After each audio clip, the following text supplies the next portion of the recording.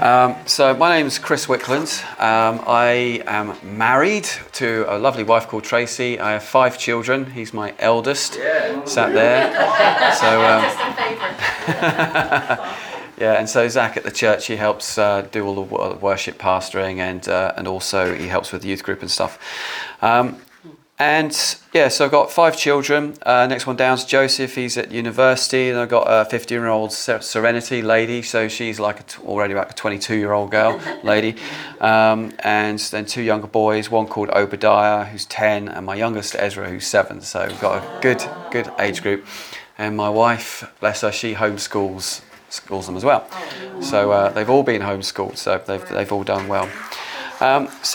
Yeah, I'm a pastor of a small network of churches down sort of the Fareham South Coast area, and been a full-time pastor now for about 11 years. Well, I say full-time, I was part-time for the first 4.5 years and went part-time for the duration of that time, the latter part. And so what I'm going to do today, I'm going to tell you a little bit about my story of how I became a Christian in the first place, which I'm just going to put out there to start with.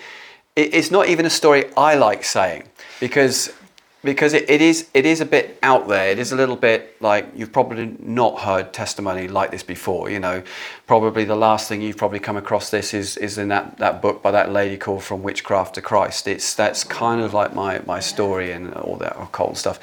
And then how that led me to Christ, and then a little bit on from when I became a Christian, and then some of the things that God did for me to clean me up from the mess. And then that will then lay the stones, if you like, for the next session, which will be on the prophetic side. And is it me doing the third session as well? Yeah, yeah, on prayer. And so I'll do like a teaching on prayer and things like that. So it's all relevant. But I was being told to start with my story first, so you get to know a bit about me. But also, I'm not going to explain things, because some of the things that I might say, you were like, can you explain that? I'm not going to explain it, because I just, if we go down those rabbit holes, we might go somewhere we don't want to go. I'm just going to say it as it is. You make of it what you will, okay? So I was born in a place in Scotland called Alexandra, 1972. Yeah, any 70 births here? Yeah, it was the 70s were great. And so I was born in Scotland, 1972. And I lived in Scotland for about 10 years. My dad was a submariner, so he was at Faslane Naval Base, and then from there, eventually they moved down to the south coast, and I've been stuck here ever since. But no, I'm used to it now. But as a child, I was plagued with constant paranormal events that happened to me. There was no real rhyme or reason for it. My earliest memories just began with all these weird things happening to me, and it started when I was about 3 or 4 years of age. Was the earliest thing I can remember when it began. And I remember we were traveling from a friend's house, my dad's friend's house, and we were going back home, and it was quite late at night, and it was late at night, and I remember, I was about 3 or 4, and I remember looking out of the car window, and as I looked up to the sky, I saw this red light, like a red star, red light. And I just had this very peculiar feeling that I was being watched by it. That sounds crazy. By the way, I am actually quite normal now. All right? Aren't I, Zach? Yeah, I paid you. Yeah, and I am quite normal. I have a very normal wife, very down-to-earth day-to-day life. But some of the things I'm going to tell you will be like, oh, this is odd. And so I felt like I was being being watched by this kind of red light. And then basically from that time onward, it was like that was the beginning of when my life really just took a dive down, because these things really messed me up as a child, because I just didn't understand why me. Why were these things happening to me? Why was it that nobody else had these experiences? So it made me very alone, made me very aloof from people.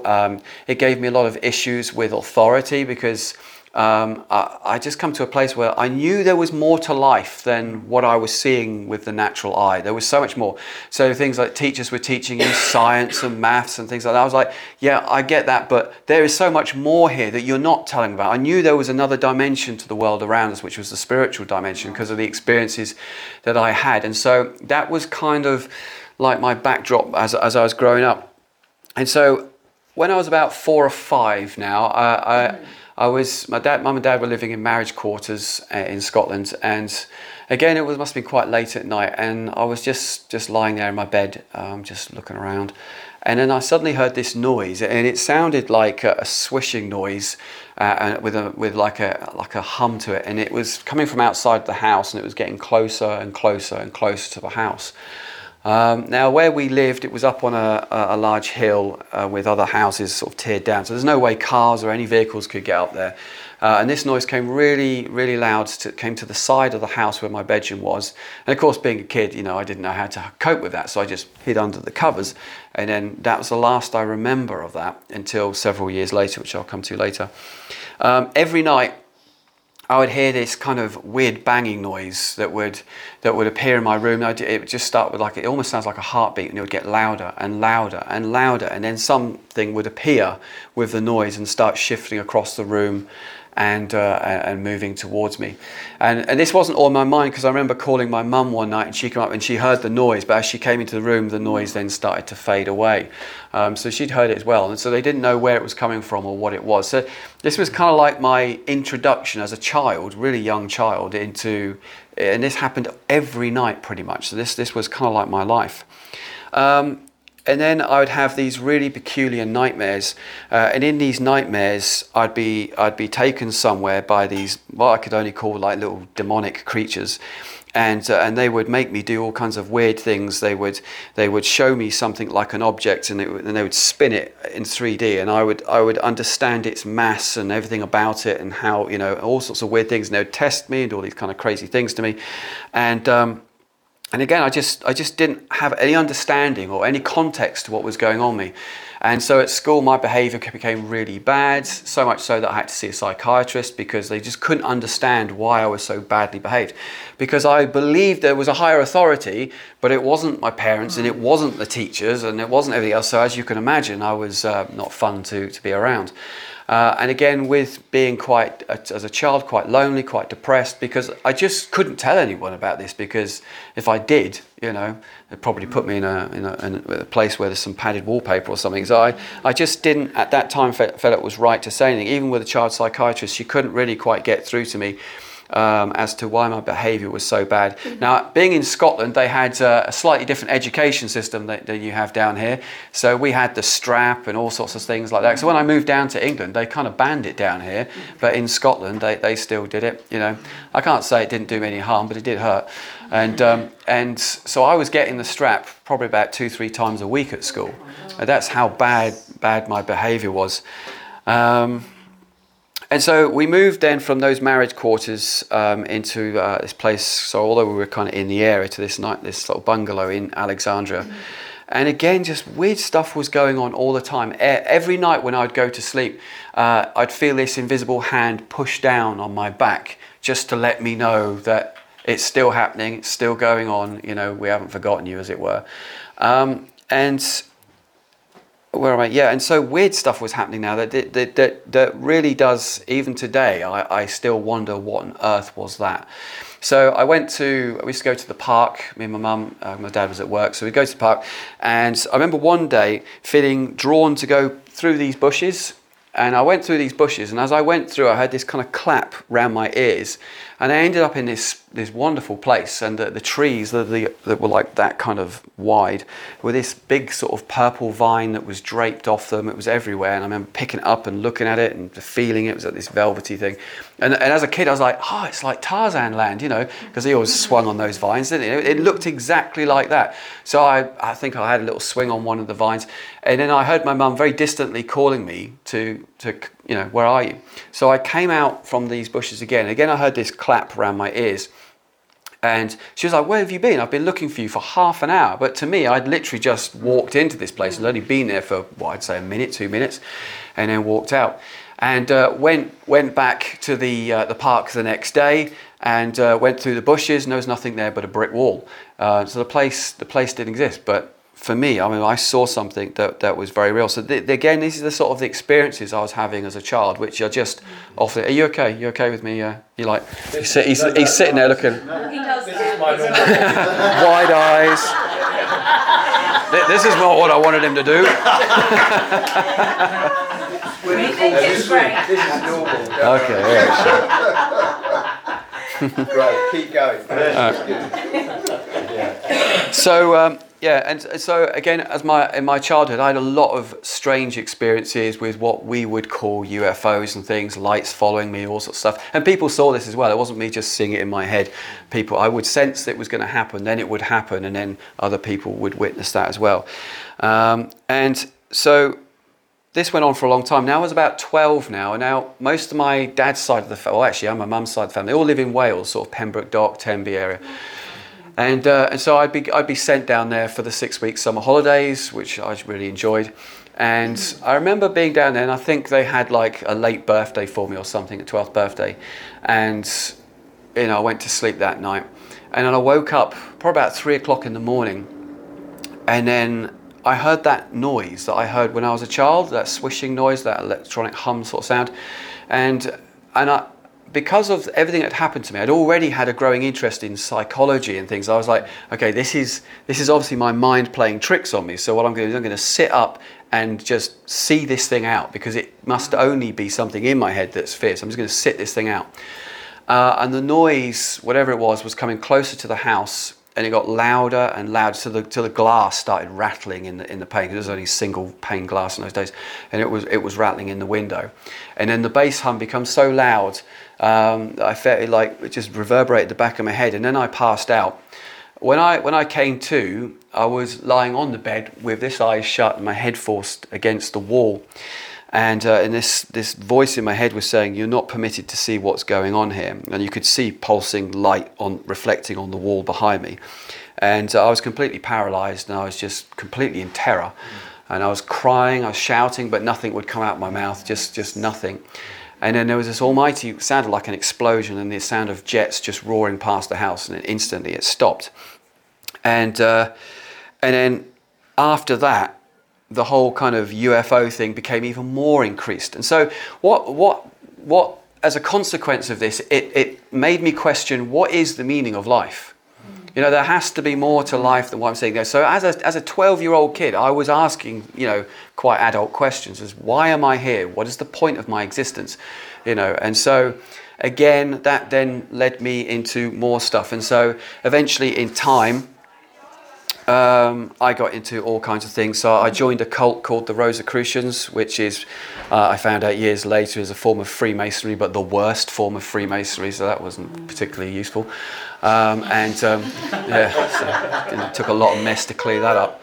And I got very interested in the occult, and because that to me was like, that had the answer. I mean, this must be it, right? Because it's a spiritual dimension that I hadn't seen before, and I was beginning to look into it, and eventually I got to a point where I was actually a practicing witch. So all those early experiences then led me into witchcraft. And incidentally, another thing that led me into witchcraft was, at that time, as I was reading a lot of books by people like David Eddings, Michael Moorcock, etc., and they were kind of like sword and fantasy books.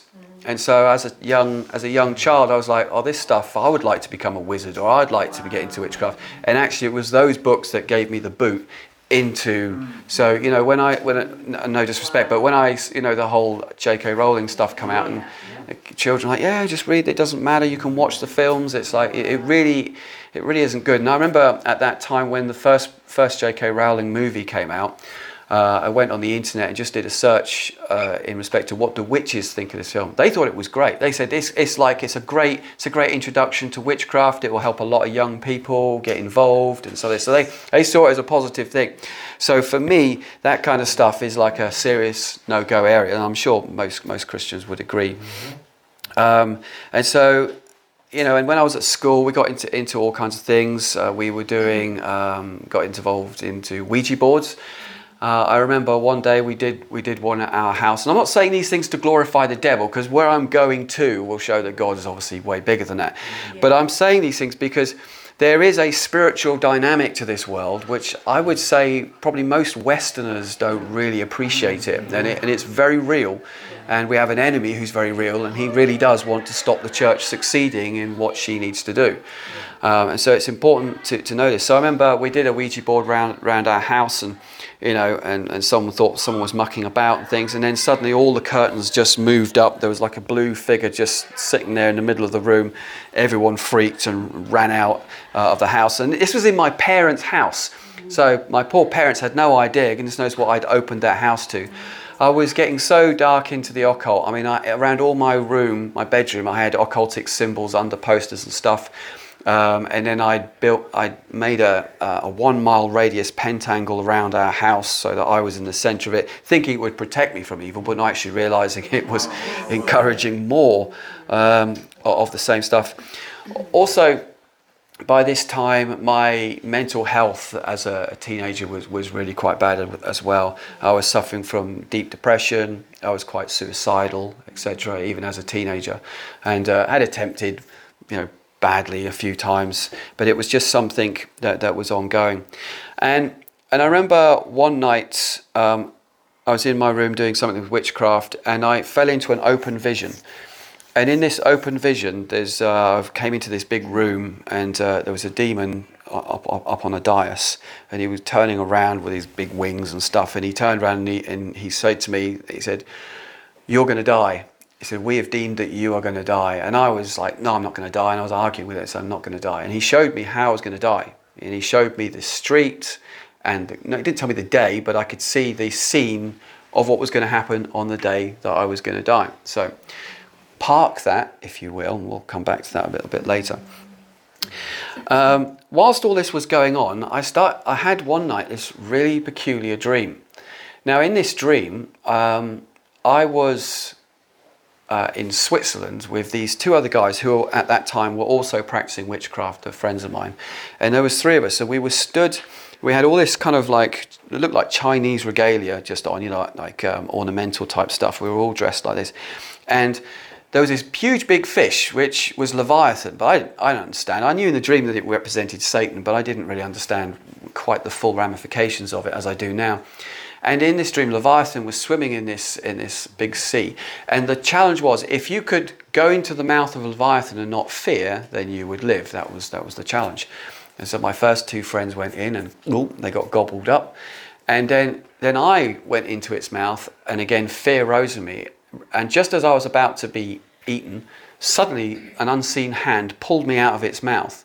And then I saw these scenes in my early life where some mysterious hand had protected me from harm. And I remember these events in my life where, I was on a building site and stuff should have collapsed on me, but it didn't, and all these different things.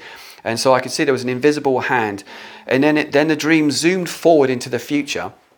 And in the future, I was, and I didn't understand it at the time, but I was dressed in all this like Egyptian regalia, and I had this big mitre on my head, and hovering over my head was this title which said Master of Dreams, just hovering over me. And I was walking in the land of Egypt. I could see all these pyramids and stuff like this.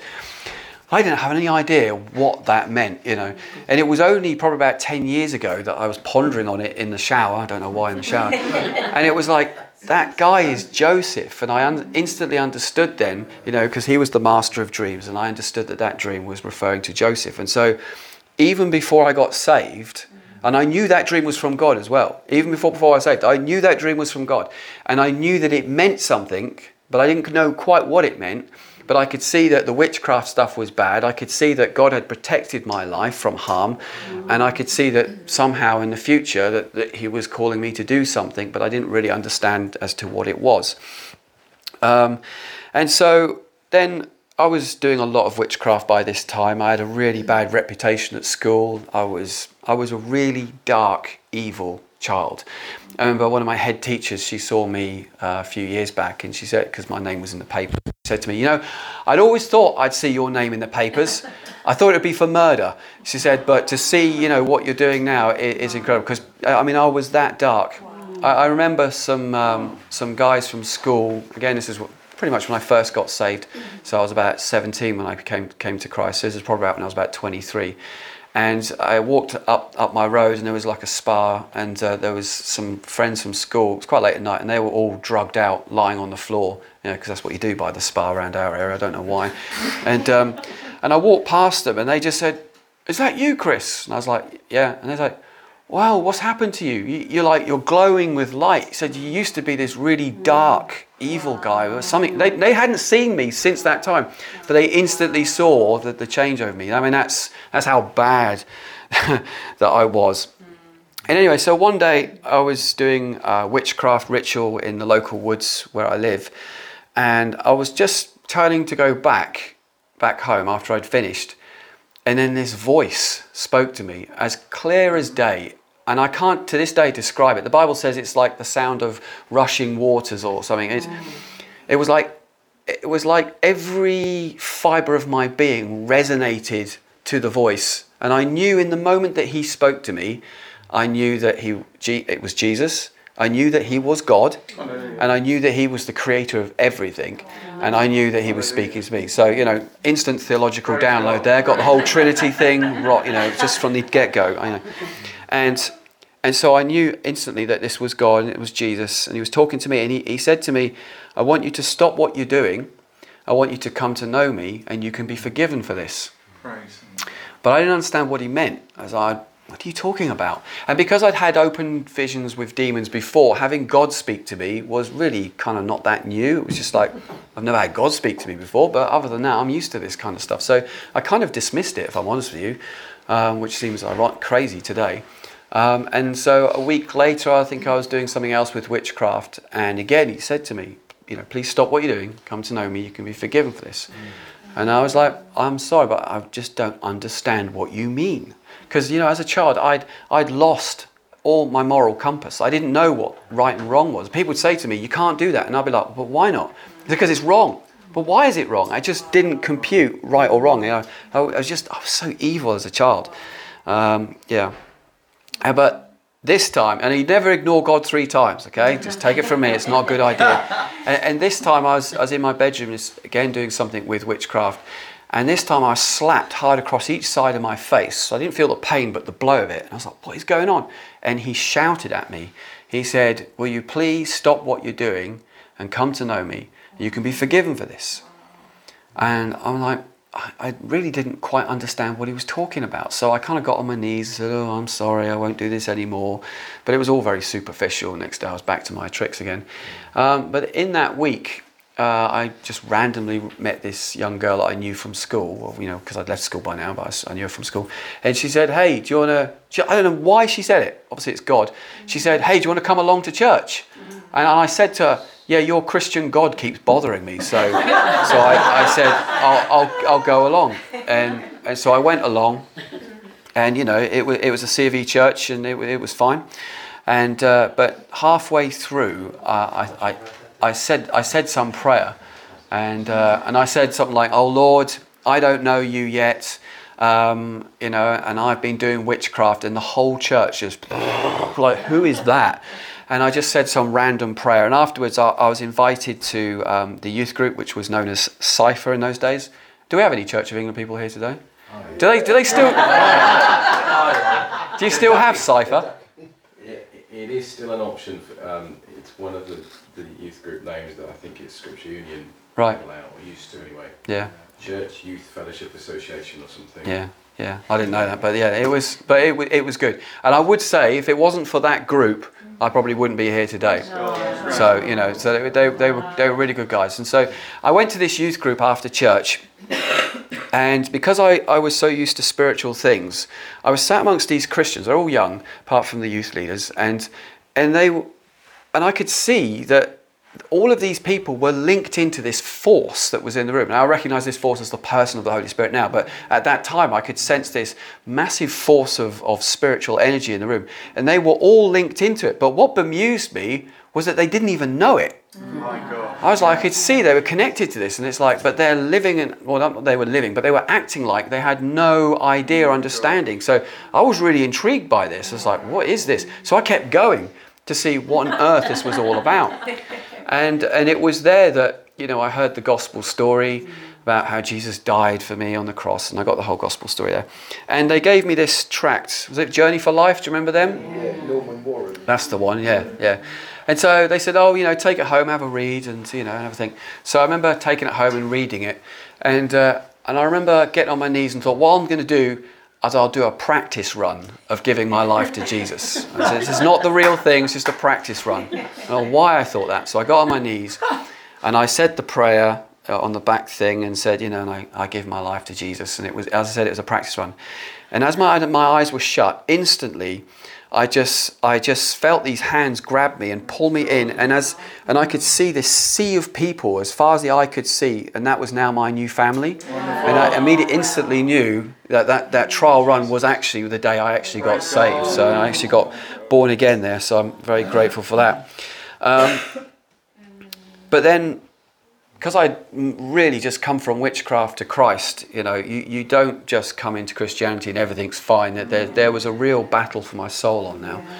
And so I was constantly having this pull, push, come back to witchcraft, because and I'm not going to tell you the things I did, but there is real power in witchcraft. And it's very dark, it's very evil, and it's very powerful.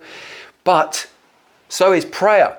And if Christians realised how powerful prayer is and stuff, then what the witches do might look great, but a lot of it is parlour tricks and illusions and delusions. But what we do is genuine, it's real, it's powerful, and it's holy, and it's pure.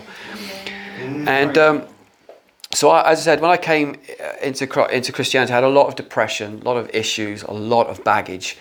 And I had some really good Christian older people that basically let me stay at their house for a period of time, and I don't know how they put up with me, but they just dealt with me. They gave me a firm hand and just dealt with me. And again, if it wasn't for people like that who'd invested into me like that, again, I wouldn't be here, because they really helped me and gave me some basic life skills and how to use a Hoover and stuff like that. Just like things that you do as Christians, and eat quiche. I didn't know that quiche.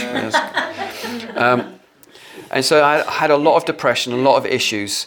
And I remember one night I was with some young guys, and they got saved at the same time as me. And I said to them, I'm quitting Christianity. I'm going back to witchcraft, because the pull was so strong. And I said, I'm just going back to witchcraft. I can't fight this anymore. And that night was going to be my deciding night. So we went to church. And it was one of those nights, when the pastor preaches the sermon that's just for you. And that night he was preaching about heaven. Now, I always knew, even when I was doing witchcraft as a witch, I knew that my time was limited and I knew where I was going. Wow. I mean, I knew it. I knew that I was going to hell. There's no two. But I would trade in eternity in hell for 70 years of a bit of power on the earth. I mean, that's the crazy things that you think, because you're deluded. You just don't think clear. And so I this guy was preaching about heaven, and it was then that night that I realised, I know that if I go back to this, I know where I'm going. But I know if I stay with this, that's where I'd really like to go when I die. And so that night I resolved, I'm not going to leave the faith, I'm going to stay in the faith. And that night God gave me this lovely dream. It was a two-tiered dream. So the bottom half of the dream was the actual dream, and the top half of the dream was just the glory of God, just throughout the whole night. And I sensed his hand on me all night. And as I was waking up in the morning, I really clearly heard him say, I'll never let you be tempted or tested like that ever again. So God is good. And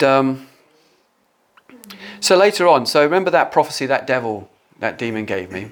Well, again, it was probably about a year now after being saved. I'm riding down that road and this whole scene, but I hadn't quite remembered it until you're in the scene. And the scene came into being as the demon had showed me. So I'm riding down on my bike down the road, and then a girl from church said, "Hey, Chris." And I looked over and said, "Oh, hi." As I looked across to her and I waved her because I was on my bike. As I looked back, suddenly there was this black car on the right side of the road with everything was blacked out, windows like illegally blacked out. You couldn't see anything. All the lights were blacked out. This whole car was jet black, and it came from the right side of the road onto my side of the road and came straight at me. And to this day, I don't know what happened. I just did something, and then it just went past me, and then it just vanished. It just gone. And I was like, wow. And then I remembered that was the day I was supposed to die, and it never happened. God protected me from that.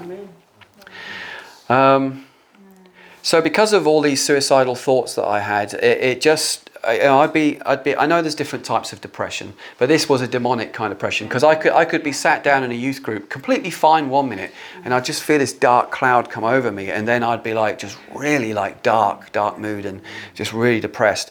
And it come to a point where one night I just had enough, and I had like this little minivan. I was still living at my parents' house at the time, so I climbed out the bedroom window and jumped down, and I got into this minivan. It was probably about 10 o'clock at night, and I went up to a place called Portsdown Hill. So it's a big chalk cliff that faces down into Portsmouth, and there's a road that goes over the top of it. So I found a good place to drive off the edge, turned the car around, and remember, this is a minivan, so I tried really hard to get up to 60 miles an hour. It was like 45.6, 47, 48, and eventually I got up to 60 miles an hour and went straight off the edge of the road to fly down over the cliff face. And I remember closing my eyes, expecting nothing but death and pain, and then suddenly this bright white light from behind me lit up the car. And it was so bright that I could see through my closed eyelids. You could see the outline of stuff in the car. And then this amazing peace just fell over me, and I blacked out. And then when I came to, the car had crashed, nosedived, and then landed on its roof. And I was completely unhurt, no whiplash, nothing. Not even a scratch, not even a speck of dirt, dust or anything on me. And I got out, I was pretty unhappy, because it's like I'd not succeeded again. And I heard the audible voice, well, near the audible voice of God saying, "You're not dying, because I've got work for you to do." And so I clambered back up to the top of this hill in like slippers and whatever. And then this is the cheesy bit, but this is true. This white car pulls just right up, just stops. And you know what? I don't even know how the door opened, but somehow the door opened, and it wasn't a Tesla, it just opened. And there was an old guy in there with a big bushy white beard, and he said to me, "Do you want a lift home?" And I said, "Yes, please." And I get into the car, and then everything becomes really dreamlike, and everything's all peculiar and weird. And I never told him where I lived, and he just drove me straight to my house, dropped me off, and then off he went. And so that was like my first major experience with an angel, I believe, at that particular time. And so with all of these weird experiences I had growing up, even as a Christian, I was still questioning, well, what are these things? You know, what was all this UFO stuff that led me into the occult? Because I still didn't understand, and why me? And I was still riddled with these questions. And I had a Christian friend in Guernsey. He said, "Hey, do you want to come over to Guernsey? Here's your ticket." And I went to go off to Guernsey. And the night I was supposed to fly over there, something happened on the airport, so we couldn't get over there. So I just prayed, said, "Lord, I'm stuck here. I need someone to put me up for the night." And I just don't know how this happened, but some guy said, "Hey, you look like you're lost. And I explained my situation. He said, "Oh, you can stay at our house for the night." And he was a Christian, so I was like, "Oh, great, yeah." So I stayed at his house that night, and it must be about 3 o'clock in the morning, and I was looking up at the ceiling just because I couldn't sleep. And I noticed how the ceiling was black, but blacker than black. And then I knew something was wrong. And then this thing just descended from the ceiling down toward me. And as it came closer, suddenly I felt the fear just, rocket inside of me. And I wanted to say, "In the name of Jesus, be gone." But I was just panicked, stricken with terror. I just couldn't do anything. And all that come out of my mouth was the word Jesus. And in an instant, Jesus appeared. This thing went, and then Jesus went instantly after him. Wow. And then the Holy Spirit just spoke to me saying, "Now that same feeling you experienced from that demonic spirit was exactly the same feeling you got from all that UFO stuff." And then he decoded the delusion, that all that stuff is just demonic delusion. And so the same wicked feeling and presence and terror that you got from that was exactly the same you got from a demon. So it was almost like God allowed me to experience that, to see the truth of my past through the lens of the way God wants me to see it, rather than the lens of delusion that there are peace-loving space aliens and all that kind of stuff, because it's just not true. The thing is with Satan, he does lying wonders. They're powerful, they're very alluring, but they're just parlor tricks. They're not real. They have no real substance to them. They look real. You can touch them. You can feel them. But they're not real because they're lying delusions. They're to delude you to believe a lie. And Satan's doing that all the time right now. And so after these experiences and after taking my life, it I come to a place of desperation. Like, I can't live with this kind of depression. And I used to go to some Full Gospel Business Fellowship, Men's International, FGBMFI meetings. And I remember going forward one night saying to these guys, look, I've been really depressed, been trying to take my own life several times. Could you pray for me? So I had like all these men, they all gathered around me. And they prayed for probably about 15 minutes. There was no demons cast out or anything like that. But that night, something just changed. And my personality literally flipped overnight. I had a sense of humour. I'd never had a sense of humour before. I was just this dark, depressive kid, just like, just me on my own all the time. And I woke up to being this new person, which was a little bit weird because it was like, who am I? And I've never had that kind of depression ever since. God just completely delivered me of that. It was a real miracle. And then from that, then I had some deliverance ministry as well. I had some guys in the church that, kind of knew what they were doing. And because of all the witchcraft stuff, they took me through some stuff. And that really helped me. And I know deliverance ministry is one of those uncomfortable subjects, because if we're all honest with ourselves, they did it back in the 80s and 90s, and man, they really overplayed the hand on that. Like you pick up your cornflake box and there's a demon under it or something. It just went too far with it. And then it went out of vogue. Do you remember? It was like everyone was doing it and it just went out of vogue. And now no one wants to touch it anymore. But, for like our church in our area, we're one of the only churches that actually do inner healing and deliverance ministry to people. Well, we get people from like really far away coming just to get some ministry. A lot of people think they've got demons, but actually they haven't. You've got inner pain or inner trauma things that you need to deal with. But some people have had demonic stuff and they've been set free. And I think part of the church's responsibility, especially if we're believing God for revival, is you're going to get a lot of messy people coming in through the door, and we need to know how to be able to deal with that mess. Okay? What about the story of the guy whose girlfriend slept with the witch and then... Yeah, I mean, I see this a lot where, I had a phone call from one guy who's a Christian guy. He said, everything used to be fine. He said, then I met this girl who was a witch and I slept with her, and now I'm seeing demons and stuff, and I feel like I'm losing my mind. And that's because they don't understand what sexual sin can do to people and how it can bind you and tie you up to things. There seems to be this lack of understanding of the spiritual power of sex and sexuality. And that's why, if I'm treading on any toes here, that's why it's so important that the churches get this right when it comes to sexual identity and the issue of sex in marriage, etc. Because there is a real, people can really open themselves up to some really dark and dangerous stuff. Not everybody, but you can do it. And so, that's why it's like, stay pure till you're married. And so, again, one of the other side effects that I used to get from being involved in witchcraft is I used to suffer from paranoia. And sorry. There's that sense of humour again. Never fails, never gets old. But I used to be really brutally paranoid. I would constantly be thinking people were thinking ill of me or saying things behind my back. By this time by this time I'm talking when I got healed of paranoia, I must have been in my late 30s. So I'd been walking with that for a long time. And someone would send you a text and you would it was like I couldn't read it right, and I just think, they're just speaking evil things about me, and it really messed up my thinking.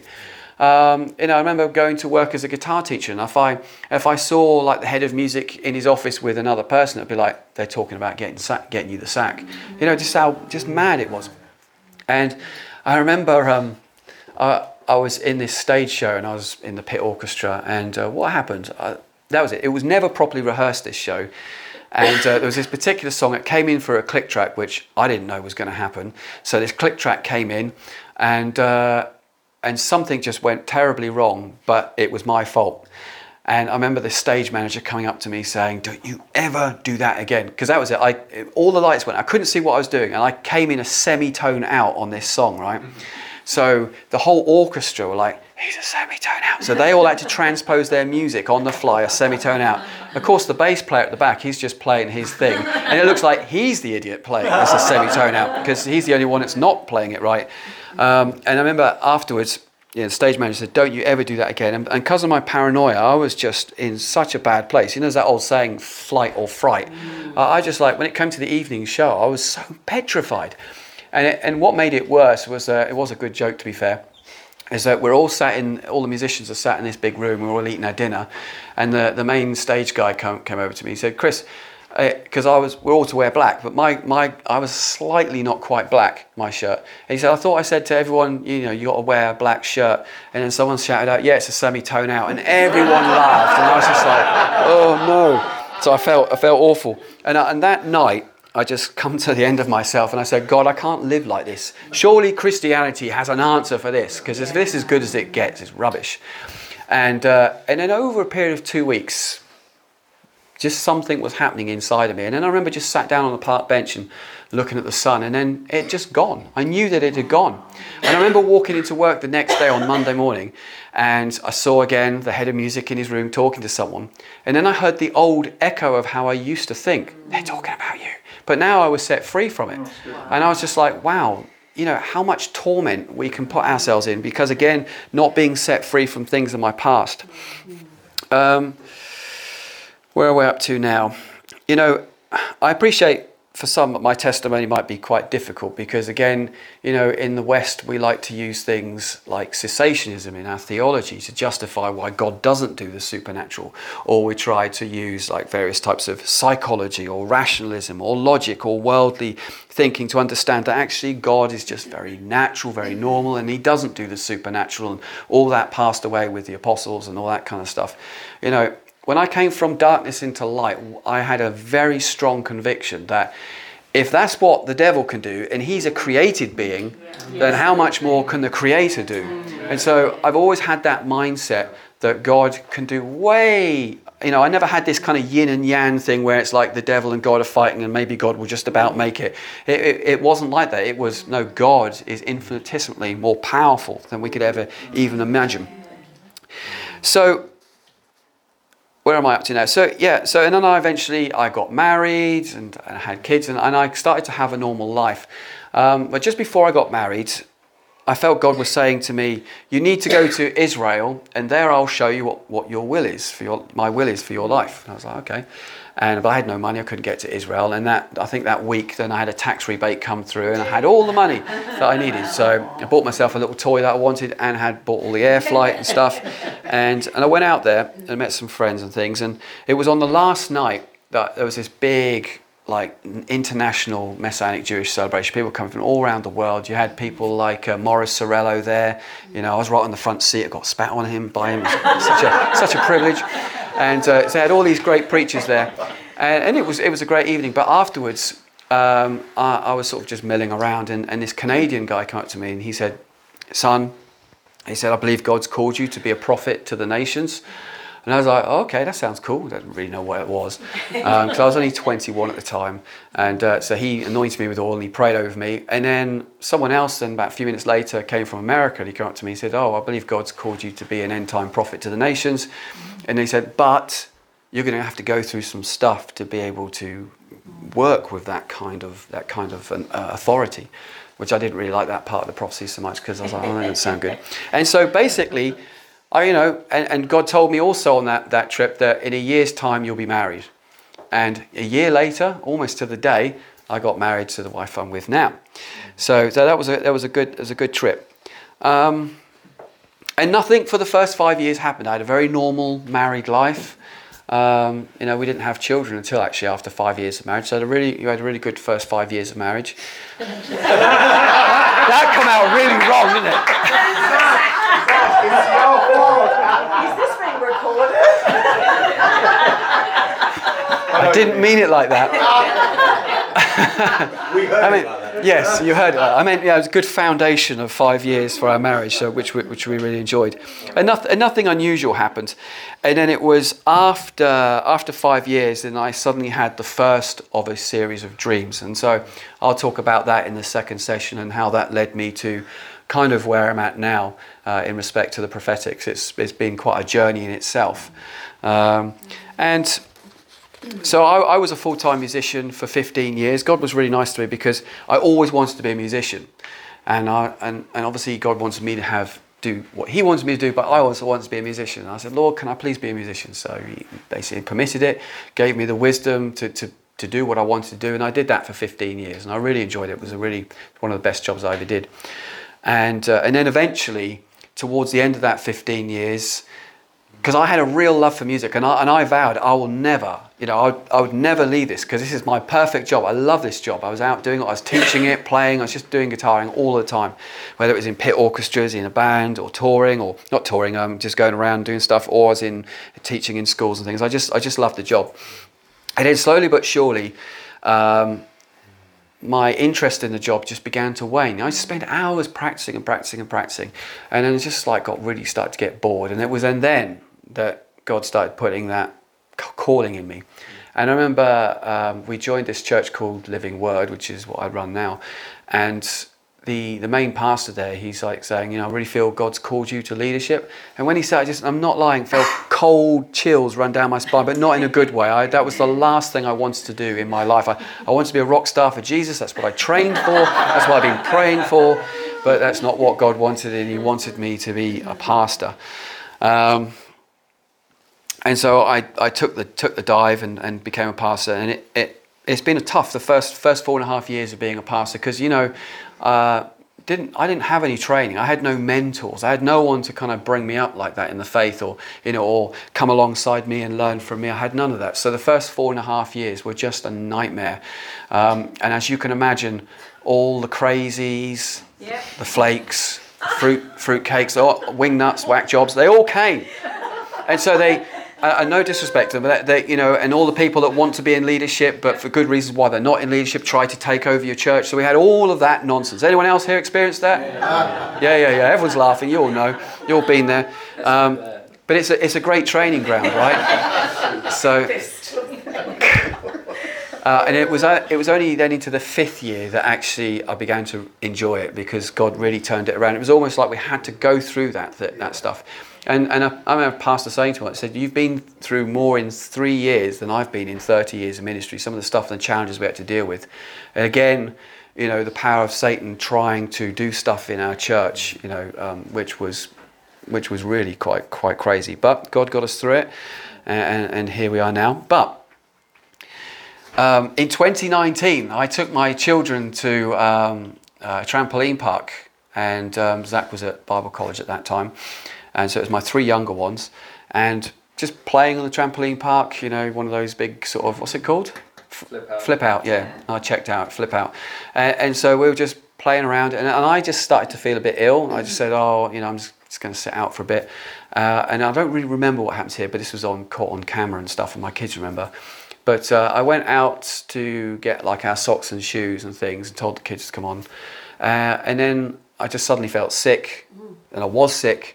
And I collapsed to the floor, and then these guys thinking, oh great, he's sick, I'm going to have to clear up this mess. And then they came over to me, they could see that I was not in a good way. They put me into a recovery position, and they were just talking to me, and they said your eyes were just watching us as we were talking to you, and then you just died. You just stopped breathing. You just died straight. And then for the next 20 minutes, they were having to do CPR on me.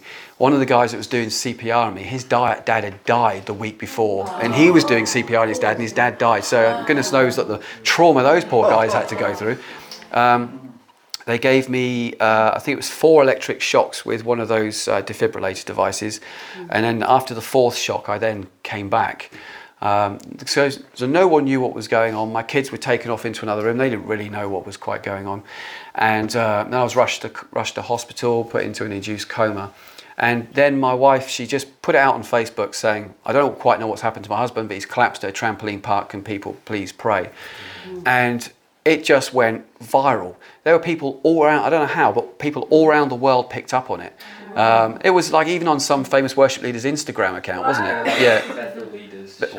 Yeah, it just went everywhere, and people other pastors that knew me, they all just stopped what they're doing and started praying for me. They just knew that this was wrong, that this was not right, and everyone said, there was no hesitation of any doubt. We knew that somehow you were going to come through this. So I died on a Friday, and when I come back again, they put me into an induced coma, and when throughout the weekend they were doing tests on me, and I failed all the Glasgow tests, which showed I had quite strong brain damage. So basically the doctors said to my wife and my father-in-law at the time, said, I'm sorry, but it looks like he's got brain damage.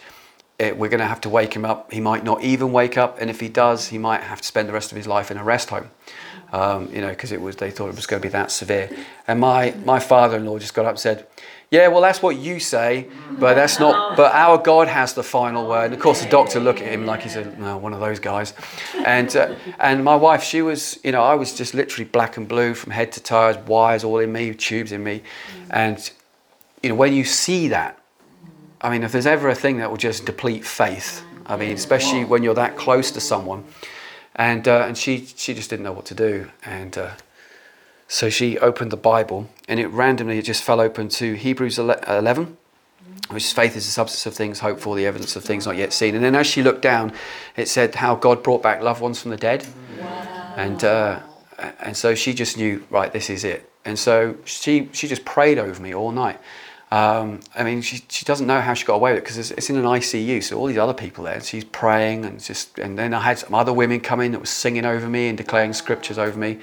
And then on Sunday morning, Zach was leading the worship at church, and he got the phone call saying that I've come out of my coma and I seem to be completely fine. And I had no brain damage, nothing, just completely, absolutely fine.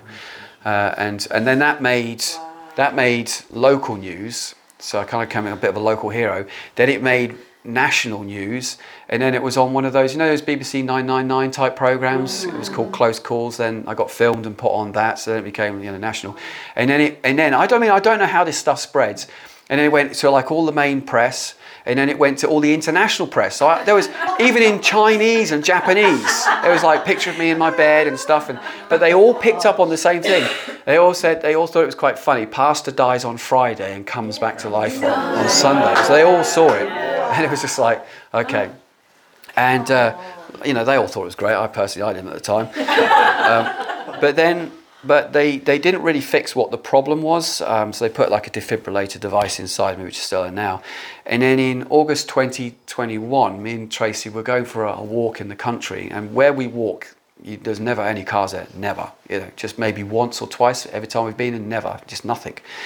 And we're out in the middle of nowhere, and we're walking up a hill, and I'm on the phone, and Tracy's saying, be careful, you don't want your box to go off and give you a shock. And I was like, oh, shut up. And then bang, I just said, it's happening again. And then I got one shock, and then another shock, then another shock, then another shock. The box shuts down after 4 shocks because it's like, well, you're obviously not going to live, so I'm just going to give up now. And then I passed out. My wife was doing CPR on me for like 20 minutes, nothing anywhere. And she just said, she was just at the end of her tether because it's exhausting to do that for that long. And she just cried out saying, God, will you please help me? And while she's doing that, she's hitting me saying, you've got 40 years left in you yet. She like that's properly hit me. And as she cried out that prayer, this car just came over the top of the hill and came down. And a woman who's fully CPR trained, first aid trained, jumped out of the car, gave me mouth to mouth, and started pressing on my chest stuff. And again, I was rushed to hospital. I'd had is it hypoxia? What's it when you got not enough oxygen to the brain? Yeah. So when I came to, I was like screaming, doing some crazy stuff because I was just completely starved of oxygen for about 20 odd minutes.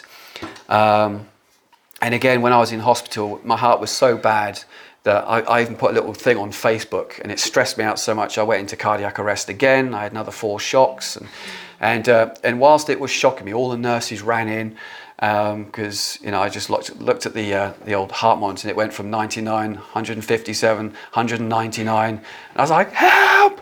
So they all ran in, a big crash cart coming in. I was like, oh man, I don't want that. I've been watching all those like Chicago Hope. I was like, I can cope with this thing in here, but I don't want none of that.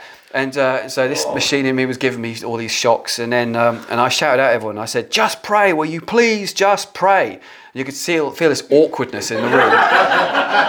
but there were some African nurses there as well, and they were actually praying. And immediately, as soon as they started praying, the heartbeat came right down. Even the machine that was giving me a shock, even the pain just dulled when it was giving me a shock, and everything just stopped, went back down to normal. But because a doctor realised how bad that I was, within days, he sent me off to a specialist in Brighton, and they found there was like a shadow on the heart, and the electric current was getting stuck in it, which was causing it to flip out. And so they fixed that, and so now I'm mostly okay now, so praise God for that. So yes, that's my a brief introduction to my story so far.